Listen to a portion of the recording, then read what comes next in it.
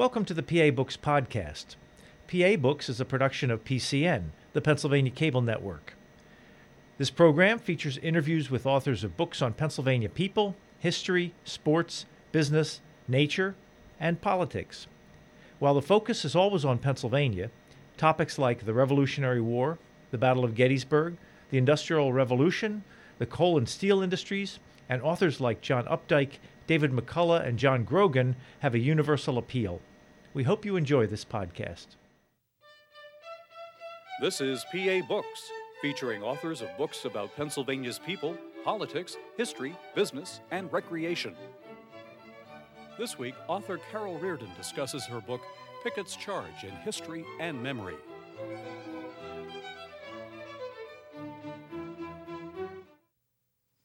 Carol Reardon, author of Pickett's Charge in History and Memory. On page 4 of your book, you say, the story of Pickett's Charge has found itself suspended precariously between the two realms of history and memory. What's the difference between history and memory? Well, that's a trap that many historians fall into without even trying to very hard. History is what we seek to write. History is objective. It's truth-seeking, hopefully truth-finding. We always try to find the truth free of bias. We try to be as accurate as we possibly can. We hope to come up with the ultimate story without any of the frills, without any unknowns, with as little haziness as possible. But unfortunately, in the process, we sometimes fall into that trap called memory. Memory is a lot more subjective, oftentimes self-serving, oftentimes self-promoting as well.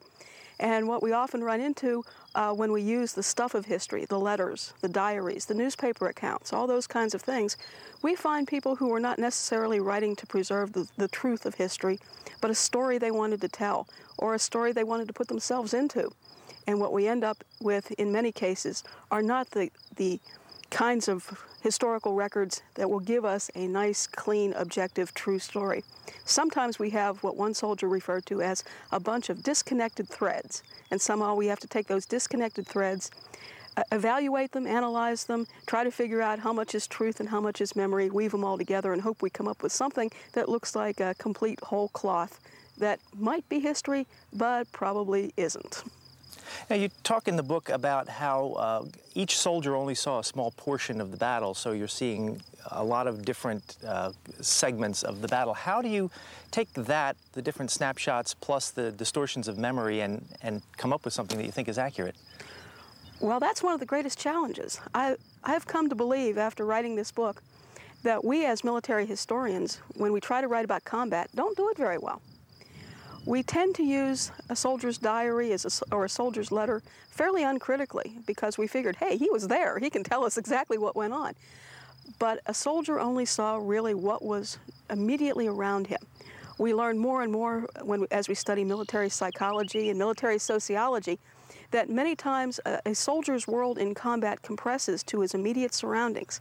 He could see perhaps what was happening to himself and maybe to 2 or 3 guys on either side of him, but he didn't see a whole lot more.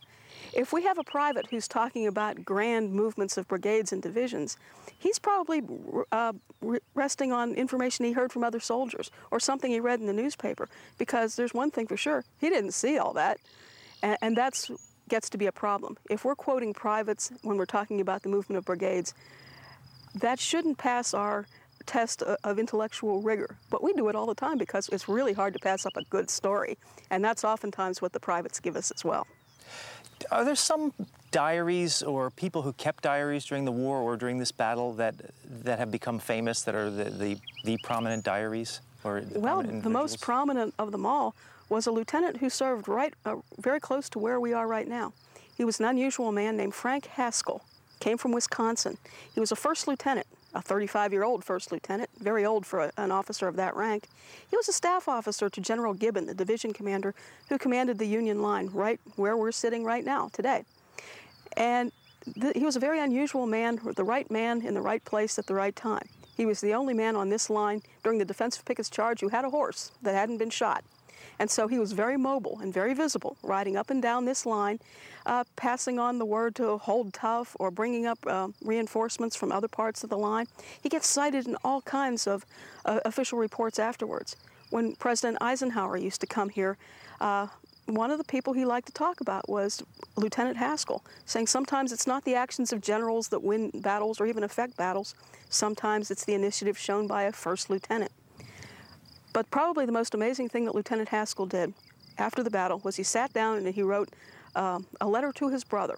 Somebody described it as the longest letter that a brother ever wrote to a brother. It actually became published and has become a standard work. It's just his description of Pickett's charge and the third day of the Battle of Gettysburg.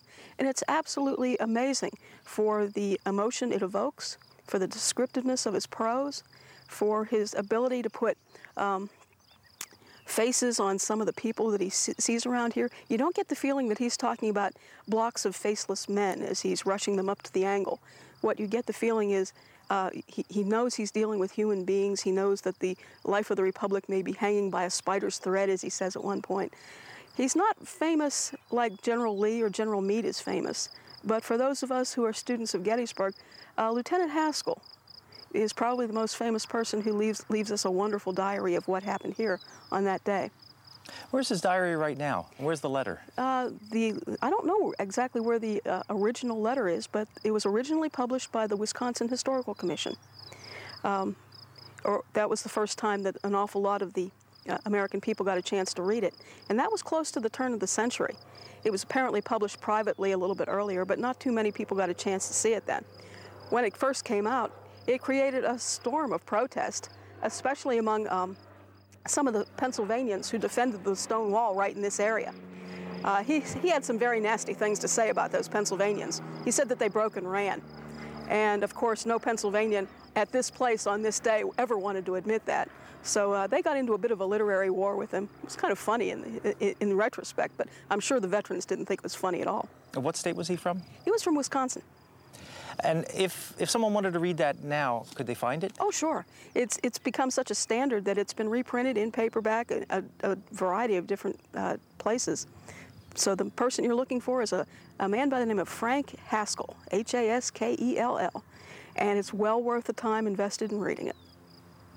Now, we are sitting here at Gettysburg, and over your shoulder is the high water mark, the copse of trees. And first of all, your book is not about the Battle of Gettysburg. Right. But to set a kind of a baseline here, can you talk a little bit about Pickett's charge and how it came to be? Sure. At this point, this is July 3rd, 1863. The Battle of Gettysburg has been going on for 2 days at this point. No decision has been reached. On the morning of July 3rd, Robert E. Lee has to figure out what he's going to do on this third day of battle. He considered the first 2 days successful. The first day, he was able to clear through the town. He was able to establish a strong defensive position on Seminary Ridge. The Union forces created a fishhook-shaped position here on Cemetery Ridge, where we are right now. On the second day of the battle, Robert E. Lee tested the flanks of this Union position, and he made some progress on both flanks. On the morning of July 3rd, his original intention was to try to take advantage of the progress he had made on July 2nd, and perhaps break the Union line and send the army reeling out of Gettysburg and perhaps win a major victory. But that didn't happen. Some fighting broke out on the Union right flank over on Culp's Hill at about 4:30 in the morning. And the fighting went on there very intensely until almost 11 o'clock in the morning. And Robert E. Lee became convinced that the Union must have reinforced its flanks over the course of the evening, otherwise that fight wouldn't be so intense. So Robert E. Lee had to reconsider his plans, and what he decided was simply, if the flanks are so strong, there must be a weak spot somewhere, and the only place the line can be weak would be in the center. We're in the center of the Union line right now. Pickett's charge was not Lee's original plan. The charge that became known as Pickett's charge was not the original plan for July 3rd. It was his backup plan, his plan that he adopted after his original notions fell through. When he decided to do this, he had reasons to believe that it would succeed. One of the last attacks on July 2nd involved a brigade of Georgians, about 1,500 strong, who came across the Emmetsburg Road and charged up to where we are right now. According to the commander of the brigade, they actually broke through this line and captured a little bit of the artillery. But because there was only 1,500 of them and it was late in the day, they had been forced to pull back. By tradition, Robert E. Lee had heard about this attack and had been told by by the brigade commander. I got up there with 1,500 men. And Lee is supposed to have said, well, if 1,500 men could make it, imagine what I could do with 15,000. There was reason Lee thought, I'm sure he thought, that this could succeed. He had incredible faith in his men to do what seems to be impossible. There are other places on this battlefield where his men made entirely successful infantry charges over expanses of ground, much like we see around us here, and did so successfully. It's very easy to stand here and say, oh, this looks like suicide, this looks impossible. But Lee didn't think so, and a lot of his folks, a lot of his troops with him didn't think it was impossible either. Tough? Sure, they thought it would be tough. Did they think they'd take losses? Absolutely. But did they think it was impossible? No. How long a march was it from the time they came out of the trees on the far side of the field to the Union line? We only have one statement of time, and I tend to think that this is more an apocryphal story than not. But there's supposed to be a story of one soldier in the 9th Virginia Infantry who is supposed to have said as they're approaching the stone wall, how it's fantastic. It's only taken us 20 minutes to get here. Right after that, he was supposed to have been killed by a shell fragment. And that's almost a little bit too nice and neat a package to believe absolutely. But I've brought many groups across this field, and it does take about 20 minutes. If you're making a straight line from over at the Virginia Monument over to where we are right now. The problem with that is that's not really the way the attack took place. Even though that is the image that's probably in your mind and probably in the mind of most of the viewers. One of the things I've learned is almost everybody has an image in mind of what Pickett's charge probably looked like. And it probably includes long, straight lines of men, almost as on dress parade, because that's what you would have seen in almost all of the accounts right after the battle. But it was a lot more complicated than that. And that's one of the things that I've had to deal with as I've tried to unravel the story and separate the history and the myth of Pickett's charge. Did they walk or run? They walked. Why did they walk? Well, and they weren't doing it out of bravado, and they weren't doing it just to show that they were gutsy or anything like that. One of the most important things to remember about Civil War infantry tactics is that the individual soldier was not a trained marksman. They don't go out like modern soldiers do and spend hours at a rifle range learning how to shoot their rifles. What you had to do in the Civil War was to line your troops up in a long straight line so that when the time came, you could deliver a volume of fire. Have a nice long straight line that you could command and control if you're the commanding officer, and on your command, yell fire and thousands of rifles fire at one time. That might cause destruction. That might break the Union line. So that's why you want to have these nice long formations. If your troops run, you're not going to keep that formation. If your troops become disorganized by artillery, they probably won't keep that organization. Your job as a commander is to try to keep them in line. Your job as a soldier is to keep your ranks closed up so that you have somebody on your right shoulder and somebody on your left. And when you get to this point out here in the field and your commander yells fire, you deliver that fire. You can't do that if everybody's running. You have to walk. It's not because anybody thought that this was going to be a parade or they weren't doing it out of Napoleonic bravado or anything of the sort. This was the way you had to do it to be an effective infantry unit when the time came. Now, as we said earlier, over your shoulder is the thing called the copse of trees. I want to ask about that word, copse. Was that a word that was used more in the 19th century than it is today? About the only time I've ever seen the word used consistently, it concerns that clump of trees right there. And I don't know if it's used all that much more frequently. There are clumps of trees on other battlefields. I've occasionally seen references to a copse here and there on other fields, but just as often on battlefield maps of Gettysburg, this is a clump and not a copse. Now, also on the other side of it is the angle. Can you explain what the angle is and the significance of the copse of trees? Well, the copse of trees itself was supposed to have been the aiming point for the Confederate artillery. It was considered to mark the center of the Union line. And before Pickett's charge was going to start off, Robert E. Lee intended to soften up the resistance here a little bit by launching an artillery bombardment, almost something evocative of World War I than the Civil War. But that was to be the aiming point. Right outside this clump of trees is a stone wall. It proceeds from the south of us here, runs up along a line where that follows these Union monuments that we see right here.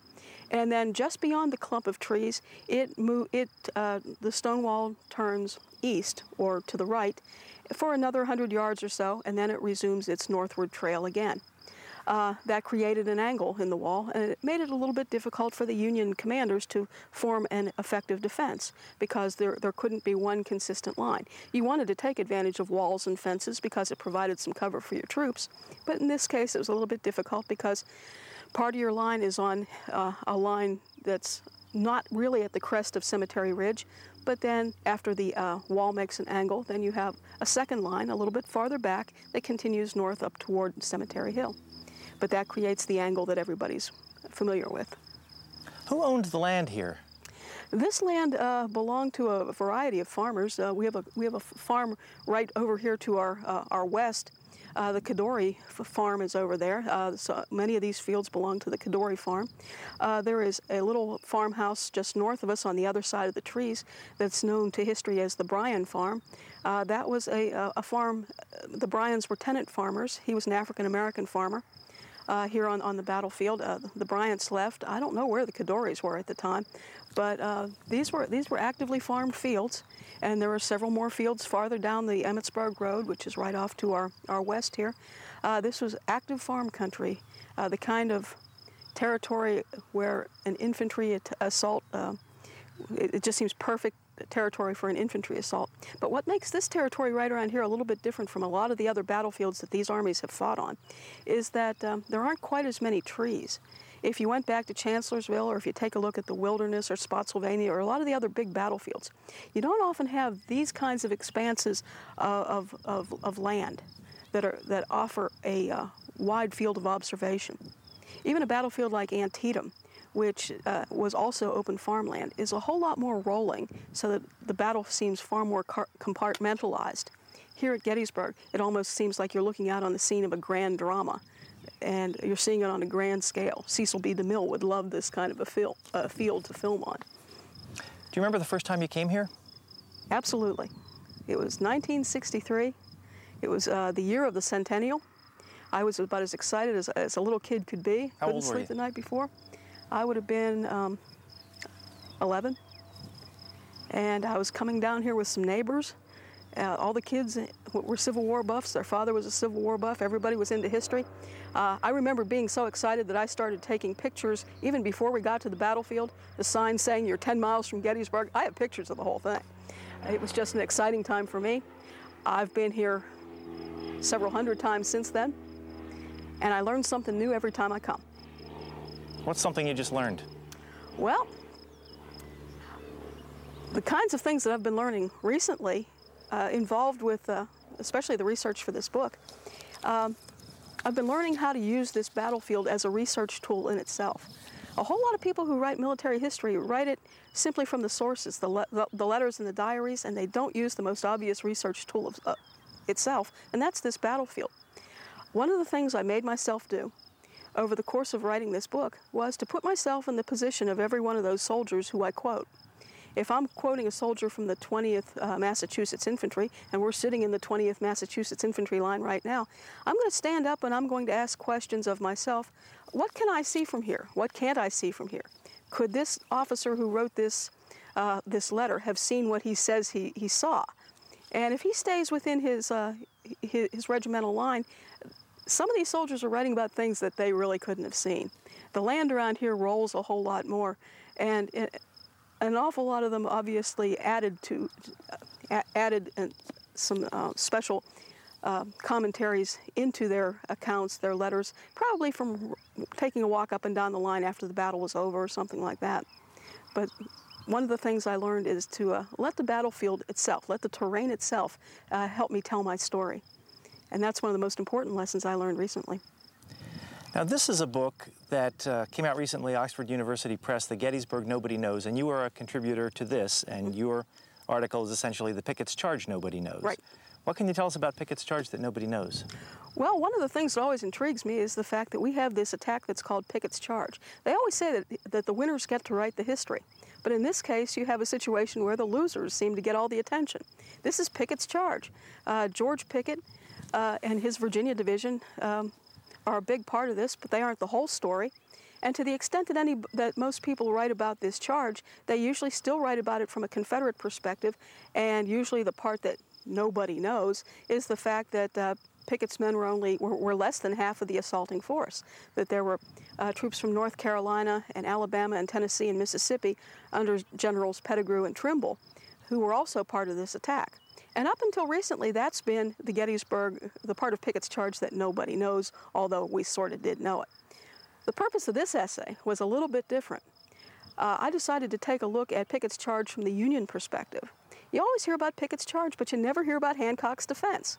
You can go out and find Pickett's charge T-shirts. You can find, there's a great T-shirt that lists, just like David Letterman's show would have, the top 10 reasons why Pickett's charge failed. But poor General Hancock and his Second Corps and the Union defense never gets that much attention. So what I decided I would do, if we were going to pursue this theme, the Gettysburg nobody knows, is simply to take a look at this grand charge through the eyes of the Northerners, the Northern press, the Northern veterans, the Northern soldiers, what the Northern veterans would say when they came here 25, 30 years later, how they wanted us to remember their defense, even though everybody else already remembered the charge. And it turned out to be a very interesting spin on what we thought was a very well-known subject. Well, you talk about the fact that after the battle, the Northern press turned Hancock into a hero. Did he deserve it? Oh, absolutely. Winfield Scott Hancock was fighting his first battle here as a Corps commander. Hancock had already made a name for himself as a brigade commander on the peninsula back in 1862. He fought one of the most distinguished actions that gets absolutely no attention at the Battle of Chancellorsville, the battle just before Gettysburg. He was a man on the rise, and he has a whole lot to do with what happens here. He is commanding on July 3rd, not just the Second Corps, we're in the Second Corps line now, but also part of the Third Corps after the Third Corps commander went down. General Hancock was very visible on this field. During the bombardment preceding the attack, he actually rode up and down his line on his horse. And his staff officers were absolutely appalled, and they'd say, "General Hancock, please get down off your horse." And he said, there are times when a Corps commander's life doesn't mean quite as much, and it was more important to him to steel his troops for what was going to come. I think General Hancock appreciated something that most people who come to Gettysburg don't appreciate. I think he knew what his men were feeling. One of the things, you had asked me, what did I learn recently?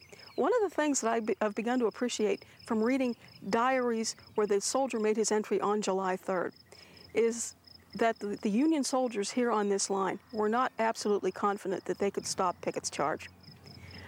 If you watch the movie Gettysburg, or if you read a whole lot of books about Gettysburg, you always hear the comment made by a soldier of our 20th Massachusetts here. As soon as we saw them coming, we knew it would be Fredericksburg all over again. And in the Gettysburg movie, there's even a scene of the Union soldiers standing up and yelling, "Fredericksburg, Fredericksburg." What they're trying to do is to remind the Confederate soldiers of what had happened about 6 months earlier at Fredericksburg, Virginia, when the Union made a charge and the Confederates just blew them apart. And it made it sound very much like the Union always knew that they could win this one, and that it was a slaughter, and the Union forces couldn't wait for the Confederates to get here and exact a certain amount of revenge for the Fredericksburg battle. Well, what's pretty clear from the diaries is that the soldiers who were here on July 3rd didn't feel that way. There was a soldier up the line of peace who said, when I saw the Confederates in their long lines coming at us almost like automatons, a wonderfully northern idea, he would say, I thought that a future in Libby Prison, the great Confederate prison down in Richmond, was very certain for me and my men. Another New York soldier would make a comment that I was very nervous because I knew we only had one thin line to oppose them, and it looked like all the Confederates in the world were coming down on us right now. There was a soldier right up here at the angle from Pennsylvania who thought that it was very likely that he was not going to survive this day. He thought it was going to be such a horrible collision, and the best he was going to hope for was that he might be taken prisoner. I think General Hancock appreciated what his men felt, and he decided that the best way to steel them for what was coming was to put himself on the line as well. And he was going to ride this line. Everybody saw it. Everybody commented on it. It had precisely the effect that I think he intended. And he would be here throughout the whole battle. He would get seriously wounded toward the end of the battle. He would be wounded at the southern part of the line, and of course that's one of the reasons why the press would like him too. There's nothing more attractive than a seriously wounded major hero, but he earned all the praise that he got for his actions this day. Now, he was born in Pennsylvania. He's a Pennsylvanian. He's from the Philadelphia area. Was he with Pennsylvania troops, or well, did he oversee? When he started out, as a brigade commander, he commanded a brigade that included troops from many states. But that's consistent with Union Army practice.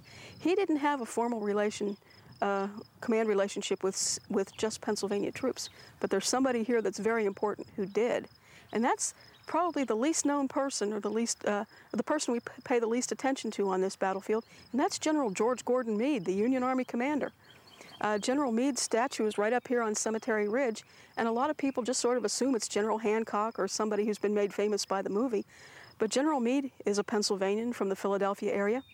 Until he becomes a corps commander, the commander of the Union Army 5th Corps, most of his command experience was with an organization called the Pennsylvania Reserves. He commanded a brigade and then a division of the Pennsylvania Reserves. Pennsylvania had a proud tradition back in 1861. When Abraham Lincoln called for troops, so many Pennsylvanians answered the call that we more than filled our quota. But rather than send all these extra recruits home, we began the organization of these extra regiments and called them the Pennsylvania Reserves. Now, ultimately, of course, they would be called into service, and they would be given formal numbers in the Pennsylvania line, the 30th, the 31st, the 32nd Pennsylvania Infantry. But these men, if they had any choice, never called themselves by those designations. They called themselves the 1st Pennsylvania Reserves, the 2nd Pennsylvania Reserves, hearkening back to the time when they answered the call early and showed Pennsylvania's patriotism. George Gordon Meade, from very early on, had been connected with the Pennsylvania Reserves, and it's somehow entirely appropriate that General Meade becomes commander of this army just a couple days before the army marches north into Pennsylvania. Meade has an important part in this day's action that never gets much attention or much credit.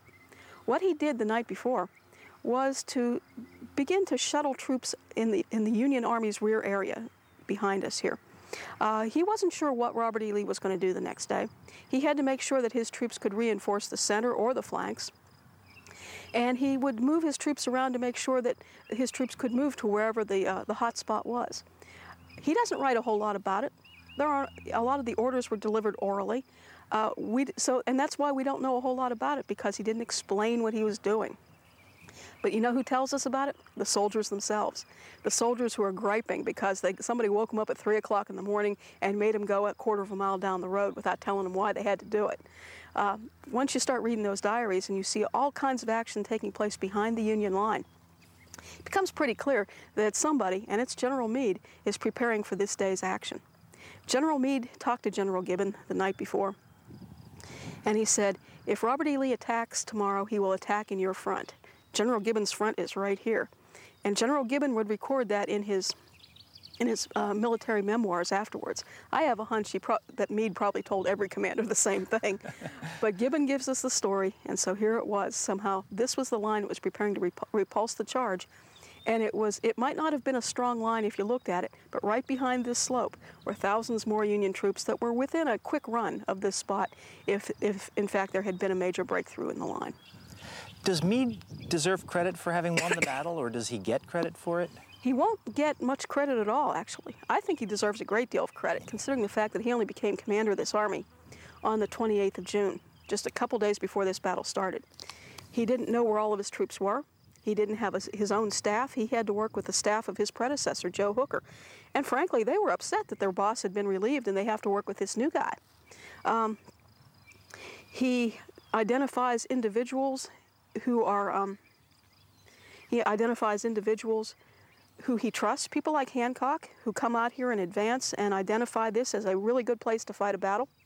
He locates his headquarters very smartly. He puts his headquarters down here on the Taneytown Pike, which is the place where almost any courier can find him, and where a lot of the Union troops coming onto the battlefield will pass, so they will all know where the headquarters are. Meade's a very good officer, a very good commander, but he never gets a whole lot of credit, partly because a lot of folks thought that he should have pushed Robert E. Lee after the battle, and perhaps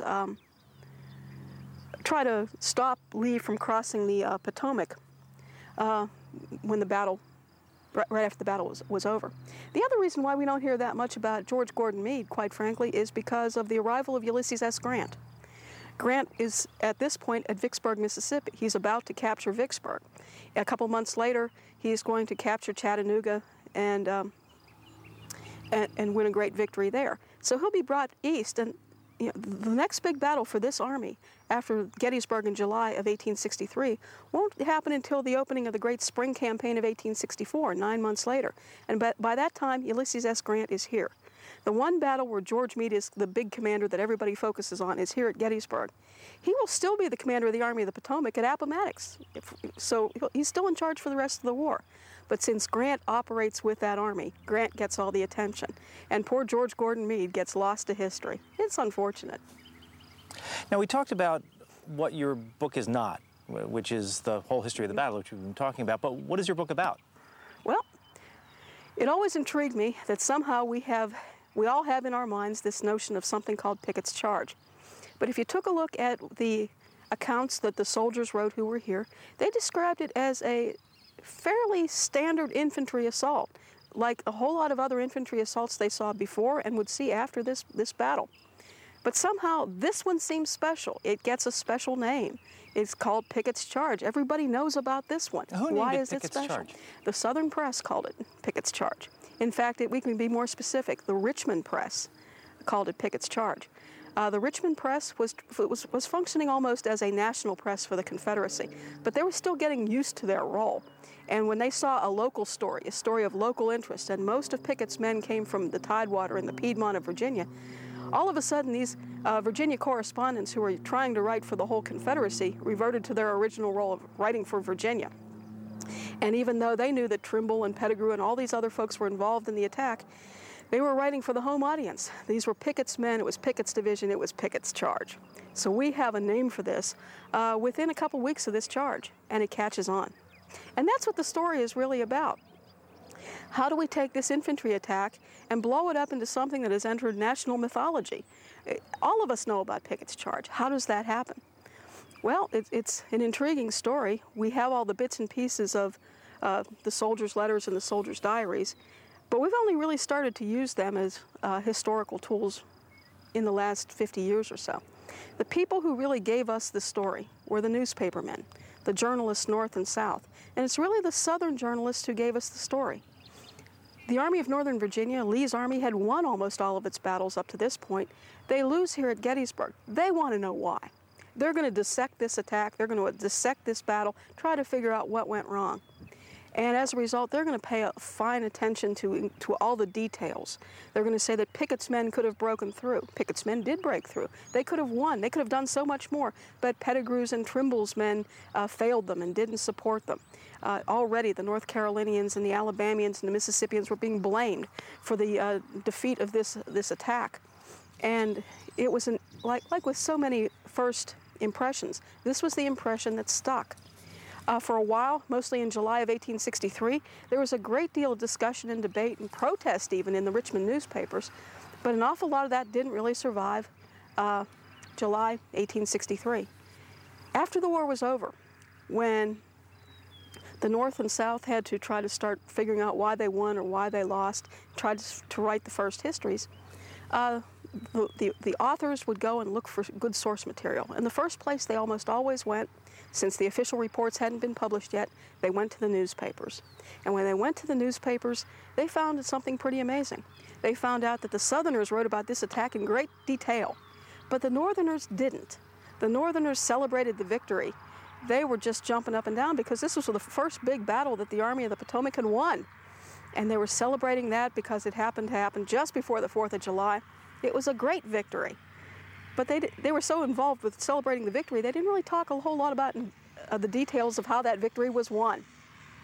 Well, when the first histories were being written, the greatest source of information about this charge came from those Southern newspaper accounts. Horace Greeley, the famous New York journalist, would write a 2-volume work on the Civil War. It would come out in the early 1870s, I believe. And when he got to the Pickett's Charge, he got into the Richmond newspapers. He lifted out whole quotes, almost whole articles, and just put them in his book without even changing so much as a comma. And so we were getting the Southern version. Other historians would follow, and of course they'd go to Greeley's work and the work of other similar journalists who also stole from Southern newspapers, and the story begins to grow. But it's one story, and it's a story with an agenda. It's a story written for Virginians. It's not a national story. Now, you also say that the North Carolinians reported on the battle much different than the Virginians did. Well, the North Carolinians were upset all along because they didn't have their own reporters here.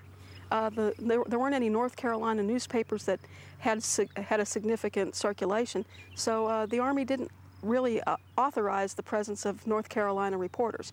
The Richmond Press was supposed to cover everybody. The procedure was usually papers farther south would take extracts from Richmond newspapers and print them in their own papers. It was a process called clipping. So the North Carolinians were upset because they thought that they'd been slandered horribly. And they probably had a point to make there. Certainly not, the North Carolinians didn't break and run at first fire as they were often accused of doing. The North Carolinians had a point, and the North Carolinians to this day resent the treatment that history has given them. The North Carolinians would be among the first to jump on the bandwagon and say that memory is a dangerous thing because they lost out in the war of memory here. Were Trimble and Pettigrew from North Carolina? Pettigrew is from North Carolina. Trimble was actually born in Maryland, but the troops that he will lead in this charge are 2 brigades of North Carolinians. So he had every reason to take their side in the post-war literary war, and he will do so. Pettigrew will die 2 weeks after this battle, but Trimble will speak out very strongly on the side of his North Carolinians. The problem was simply that the North Carolinians and the Mississippians and the Alabamians and those folks didn't have access to the national media the way the Virginians would in the years after the war. And their story never really got told. And by the time that they could yell loud enough for somebody to hear, the first impressions had pretty well set. It was in the history books already. The battlefield had begun to be marked already. We had a pretty good idea of what Pickett's charge was, and it didn't really include a place for Pettigrew's and Trimble's men, or if they had a place, it wasn't one that they liked. They would put up one heck of a fight to try to get history rewritten to include them, first of all, and perhaps even give them some credit for what they were able to accomplish. But if you take a look at the popular image even today, you can go out and you can find Pickett's Charge T-shirts, but you're not going to find Pickett, Pettigrew, Trimble assault T-shirts. If you do, they were specially made. Now, you do say in here, North Carolinians had a particularly long-lasting distrust of Virginia, and a little further down you say North Carolina's commitment to the Southern cause itself seemed to come under fire in the Richmond Press. Mm-hmm. How well did the Southern states get along among themselves, and for that matter, how well did the Northern states get along? There was always a friendly rivalry. In the Confederate Army, you would see it a whole lot because individual brigades were made up of troops from a single state. All of Pickett's 3 brigades in his division were all made up of Virginia troops. The 2 brigades that General Trimble brought in were all North Carolinians. So there was always some rivalry like that. In the Confederacy, the big problem, North Carolina seemed to be the problem state for a lot of Southerners. And that was because there were an awful lot of North Carolinians who had opposed secession. There were an awful lot of state politics during the war, especially in 1863, over the governorship, including a concern that a new governor who might come in might want to even think about organizing a separate peace, arranging for a separate peace that would perhaps bring North Carolina back into the Union. It's kind of a sad thing that some of these same North Carolina regiments that charged Cemetery Ridge in July of 1863 will, before the month is out, have to have what they would call a mass meeting, where the regiment would pass resolutions saying that they were fully loyal to the Confederacy and intended to continue to fight its battles, regardless of what happened in politics in their home state. It's kind of a sad thing, but North Carolina had just recently drawn a whole lot of negative attention from Richmond and from other southern states as well, because they didn't seem to be solid team players at this point in the war. You don't usually see it in the North in quite the same way. You wouldn't see it as a state problem. The target in the North would be the peace Democrats, known as the Copperheads, who seem to be working to try to end the war through ways other than through a military victory. Was there any such thing as an anti-war movement in the South anywhere? Well, there is one. For a long time, historians wanted to give it a whole lot of importance in helping to explain why the South lost the war. There are bits and pieces of evidence that show that there was some resentment. You can always take a look at things like the bread riots and resistance to the Confederate draft and things like that. There was an organization called the Heroes of America that was supposed to have encouraged desertions from the Confederate Army. But these are just bits and pieces. It seems clearer now that Confederate home front support for this war remained pretty strong throughout the war, and that the Confederacy lost because it was beaten on the battlefield.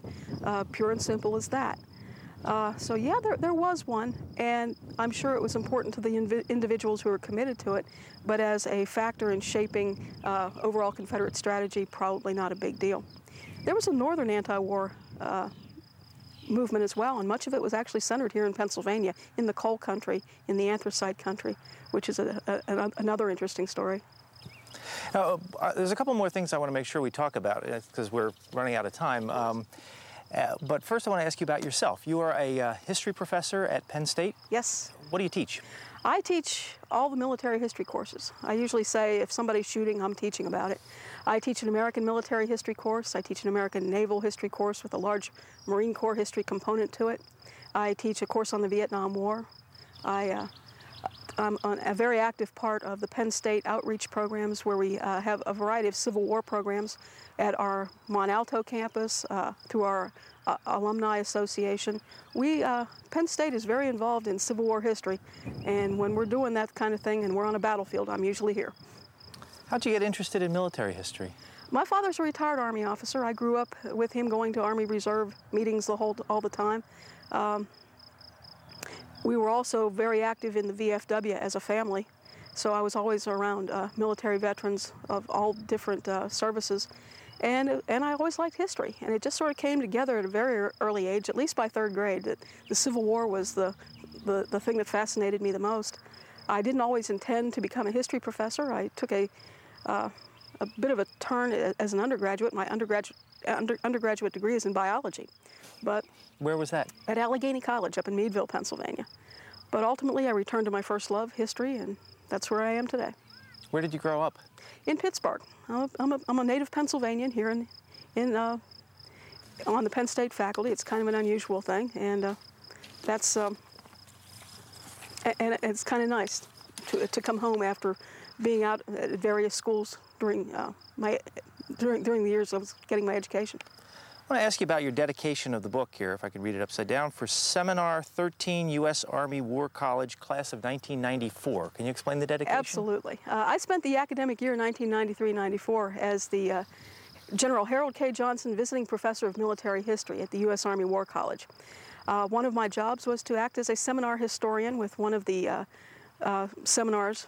What we had was a group of 16 students that included 2 foreign officers from Colombia and Russia, one civilian worker for the Department of the Army, and 13 military officers, an Air Force officer and 12 Army officers. That's my seminar. And one of the things that we did was to bring our, as seminar historians, we brought our seminars down to Gettysburg for a staff ride here on the battlefield, where we take the battlefield and not just talk about the history, but talk about contemporary lessons that modern soldiers can learn from these old battlefields. And one of the things I did with them was to line them up in the fields just to our west here, and I brought them up over the wall. And that was one of the things that happened early in the year. It was part of the bonding process, I guess. And I always promised them that if I finished this book, I would dedicate it to them. And I did. And I think they're my greatest fans today. One of the characters, of the many characters in the book, one I want to ask you about is Sally Pickett. Mm-hmm. Tell me about Sally Pickett. Sally Pickett is George Pickett's wife. And if there's one person who has made sure that we remember George Pickett today, it's Sally Pickett. An awful lot of people say if you want to find another comparison, take a look at George Custer's wife, Libby Custer. Libby Custer did the same thing for her George as Sally Pickett did for her George. George Pickett himself will die in 1875, but Sally will be alive until the 1920s. She fancies herself a literary figure. She writes some of the sappiest prose you'd ever want to read. It doesn't wear well now, and I'm not sure it wore well then. but she wrote short stories. She wrote a novel called The Bugles of Gettysburg, which is just so Victorian and sentimental. It's hard to read with a straight face today. But there was one thing that she always believed, and that was that George Pickett was an incredible human being and deserved to be remembered as an American patriot. She was also an advocate of national reunion, and she would use her name and her position to make George Pickett famous, to make Pickett's men famous, and to put Pickett's men at the forefront of the national reunion movement. One of the first big reunions here at Gettysburg would happen in 1887 on the 24th anniversary of the battle. Sally Pickett and her son would be here, along with a number of Virginians from Pickett's division, and they would meet here with some of the survivors of the Philadelphia Brigade, who actually held the wall at the angle. So one of the first big memories we have of a reunion here at Gettysburg between the blue and the gray has Sally Pickett front and center. She will be writing for as long as she lives. She will be here at the 50th anniversary. She will be here. She will make many trips to this battlefield, and she becomes probably the greatest fan of Pickett and his men. When Sally Pickett died, her remains were cremated and were put into an urn that was placed in a mausoleum near Arlington, Virginia. That mausoleum was just recently condemned, and all the remains had to be relocated. Sally had always wanted to be buried with her husband. Her husband, George Pickett, is buried in Hollywood Cemetery down in Richmond. But at the time Sally died, she was not allowed to be buried in his grave with him because he was in the soldiers section and no women were allowed to be buried there. Well, just recently, in fact, just back in March, some of the United Daughters of the Confederacy from the state of Virginia went and took possession of the urn in which Sally Pickett's remains were contained, and they took it down to Richmond, and in formal ceremonies they finally gave Sally what she wanted. She was buried in Hollywood Cemetery under the monument that marks the grave of her husband, George Pickett. Now, the other thing I want to ask you about is the reunions, because you write about the 24th reunion and then the 50th reunion. How did they come about, and what were those occasions like? Well, the 24th, actually there's three that are kind of important. The 24th, the 25th, and the 50th. And one of them was referred to as a Virginia Love Fest? That's the 24th. I mean, when Sally Pickett brought Pickett's men up here to Pennsylvania, this was the first time, really, when you had soldiers of the blue and the gray meeting on one of their battlefields. There had been some efforts between veterans on either army to meet before, but sometimes it would be a matter of Southerners going to Massachusetts or soldiers from New York coming down to Richmond, not actually meeting on their battlefield. That will happen here. And they met in a spirit of goodwill. They met to dedicate some of the monuments that are behind us. The 69th Pennsylvania dedicated its monument during these ceremonies. So did the 71st Pennsylvania. This was a wonderful tribute to the men of both sides, and it almost didn't happen. Pickett's men wanted to build a monument too, and they wanted to place it inside the angle near these other Union monuments. And there was a huge fight about whether or not it was appropriate for a Confederate monument to be within Union lines. And they ultimately decided against Pickett and his men, and the monument was never built. And for a while they thought that would kill the spirit of reunion. But Sally said, no, we're going anyway, and a lot of the other Virginia veterans decided that they would come too. And when they got here, it was almost like they forgot about the whole flap over the monument. And it was just an incredible ceremony. Pickett's survivors and the Philadelphians shared great hospitality with each other. They set up camps. They visited their battlefield. They had a wonderful time. But they had such a good time that there was a backlash. And in the very next year, in 1888, the silver anniversary of the battle, the Northern veterans took that one over entirely. They said that they didn't want all this sentimentality, all of this God alone knows who was right kind of stuff. They said, no, that doesn't wash with us. We were right, we won, the other side was wrong, they deserved to lose. And so in 1888, it was almost a backlash, a reaction against the reunionism of the 24th anniversary. Sally Pickett refuses to come to the 25th anniversary. Very few of Pickett's men will come to the 25th anniversary. 2 years, 1 year, and then the very next year, two reunions, very different tone, very different feel. Pickett's men come to one, they do not come to the other. If you fast forward to the 50th year anniversary, this was a truly national ceremony, a truly national celebration. From the 50th that would be one of the classic photographs that would take place. The photograph was taken just up here, a little bit behind us, up at the stone wall near the 71st Pennsylvania Monument. This became the standard image. It promoted sectional reunion, where the old men in blue and the old men in gray reached across that stone wall that once they had fought over, but this time they shook hands. How many of them came here for that? There were, well, it depends. The newspapers didn't agree. Some said that there were just maybe 150. Others said that there were as many as 300. At this anniversary, there will be over 50,000 veterans attending. But as far as how many actually participated in the ceremonies at the wall, the numbers are rather fuzzy. But everybody who noticed it commented on the emotional pull of the whole thing. And there would be sappy poems and all kinds of things. But one of the enduring moments always came at that hand clasp at the wall. That was the one that not just sealed their personal friendship, but sealed the reunion of the nation. Now, your book is largely about the evolution of kind of the history of Pickett's charge. Does Civil War history keep evolving? I think we keep finding new things about the Civil War all the time. A lot of families are rediscovering their great-grandfather's letters and diaries, and they're beginning to donate them to historical repositories. And we're finding more and more material that people have never seen before. And every time we find another piece of the puzzle, it changes, it affects what we know. History goes through cycles, and history goes through phases, and there will always be times when one interpretation of a battle or a war or an incident will change over time. But that's to be expected. That's the nature of the business. Every time we look at it, we try to look at it with open eyes, try to see if there's something that we should have seen before but didn't.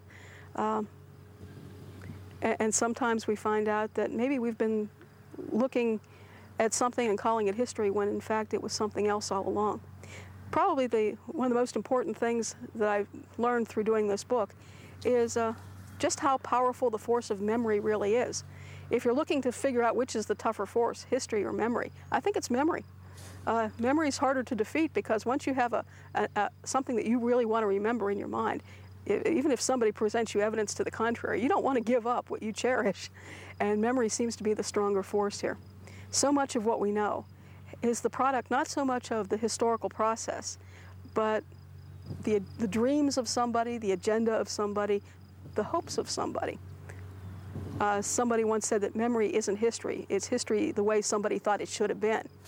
And perhaps that's what I'm discovering is true for here at Pickett's Charge. A whole lot of people who have written about Pickett's Charge, without particularly knowing about it, didn't write about the charge, but they were writing about the charge the way some of the soldiers, participants, citizens at the time thought it should have been.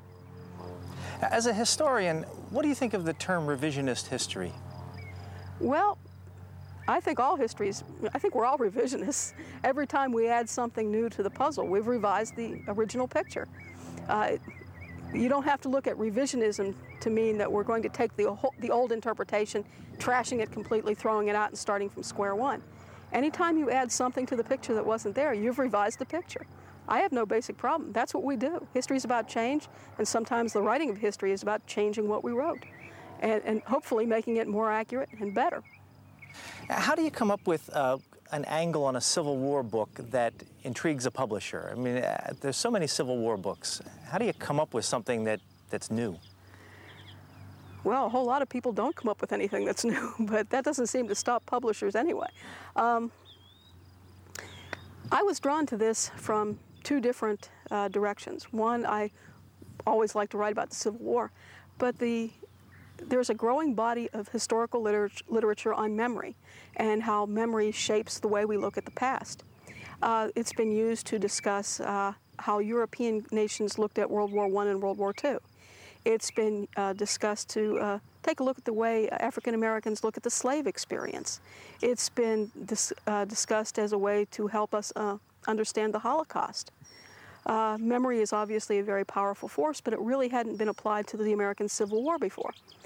And Pickett's Charge just seemed to be an obvious test case. We all think we know what Pickett's Charge is. We all have that image burned in our mind. But let's take a look at it. Let's strip away all the memories and try to begin at square one. Let's begin on the ground, on the battlefield with accounts that are dated July 3rd, 1863, or July 4th, 1863, and then let's try to reconstruct.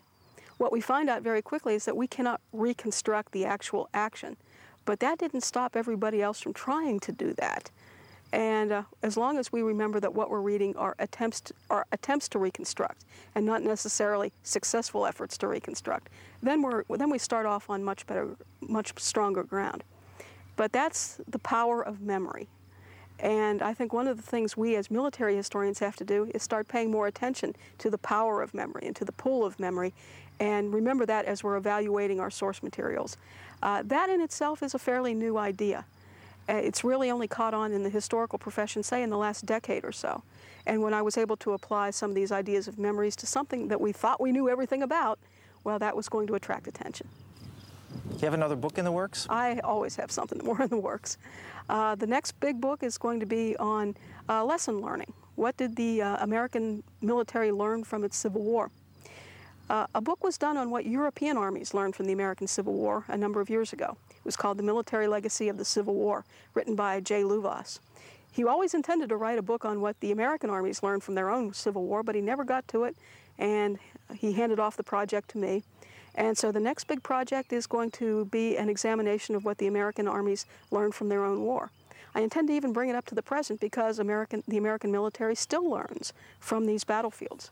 Just yesterday, I had a group of people from the Army's Night Vision Laboratory at Fort Belvoir down at the Antietam battlefield. And you would think, what could a bunch of, I affectionately refer to them as techno-geeks, even though they're much more than that. What would these folks learn on a battlefield from 1862? But when you talk about such things as vision, they're interested in night vision, but you can expand the concept of vision to what does a commander see and not see, what can a soldier see and not see. And you take them onto a battlefield and you show them the problems of command and control, and you talk about logistics, and you talk about any number of things that are still incredibly important to the military today. An 1862 battlefield does have things to teach. So they still teach troop placement? Absolutely. And troop well, movement? it's not so much tactics. It's not really the tactics, because the tactics have changed because the technology has changed. The Civil War battlefields are very small compared to the modern battlefield, of course. But a whole lot of things are still relevant. The decision-making process. An Army commander in 1863 and an Army commander in 1998 still have to make decisions on what to do. They have to take a look at what their objectives are. They have to decide what they intend to do, what forces they have that will help them do that. What are the risks involved? Is the risk worth the investment of the troops' lives? He has to worry about sustaining his force, making sure his troops have food, medical care, things like that. An awful lot of the things that a commander in 1863, Lee or Meade, had to think about, a modern officer would have to think about today. The officer doesn't do those things by himself. He has staff officers to do them. A lot of the people I bring out here are people who might end up in a staff position and would have to look into some of these issues. So we don't look at the tactics, but we look at a whole lot of other things that make armies run, and made them run in 1863 and in 1998. Do you have a favorite character in this book? My favorite character is somebody who only appears in one or two chapters and disappears fairly quickly. He is a Virginia infantry captain by the name of Owen, Henry Owen. And he's my favorite character simply because he is the one who made the most emotional impact on me. I was reading some of his letters down at the Virginia State Library a number of years back, and he's a very eloquent writer. I love the way that this generation uses language anyway, but he seemed to be a bit more eloquent than most. He wrote a letter home to his wife on Christmas Eve, 1863, almost 6 months after the attack. And he wrote it was an absolutely stunning letter. It was a letter that comes closer to describing survivor's guilt than I've ever seen before in a Civil War letter. And he talks about a recurrent dream that he has, and how when the dark clouds lift, what he sees in front of him are the heights at Gettysburg. But he doesn't see those heights clearly. There is a sort of a mist in front of his face, and wherever he goes, that mist stays in front of him, between harm and himself. And after the battle is over, that mist takes shape, and it's an angel. And the angel says to him, "I protected you throughout this battle." And at that point, he says he always breaks down in tears trying to figure out why he deserved the special protection, and so many of his men died on the field out here. That that was such an incredibly compelling and touching letter. And especially considering that it was the Christmas letter home, that I've never been able to forget him for during the entire research process. If nothing else, it got to the point that, at least in that first chapter, I was writing that chapter for Captain Owen. This is the cover of the book, Pickett's Charge in History and Memory. Carol Reardon, thank you very much. Glad to do it. You've been listening to a podcast of PA Books, a production of PCN, the Pennsylvania Cable Network. We'd like to hear from you. Our email address is pabooks@pcntv.com. Like us on Facebook to learn more about PA Books.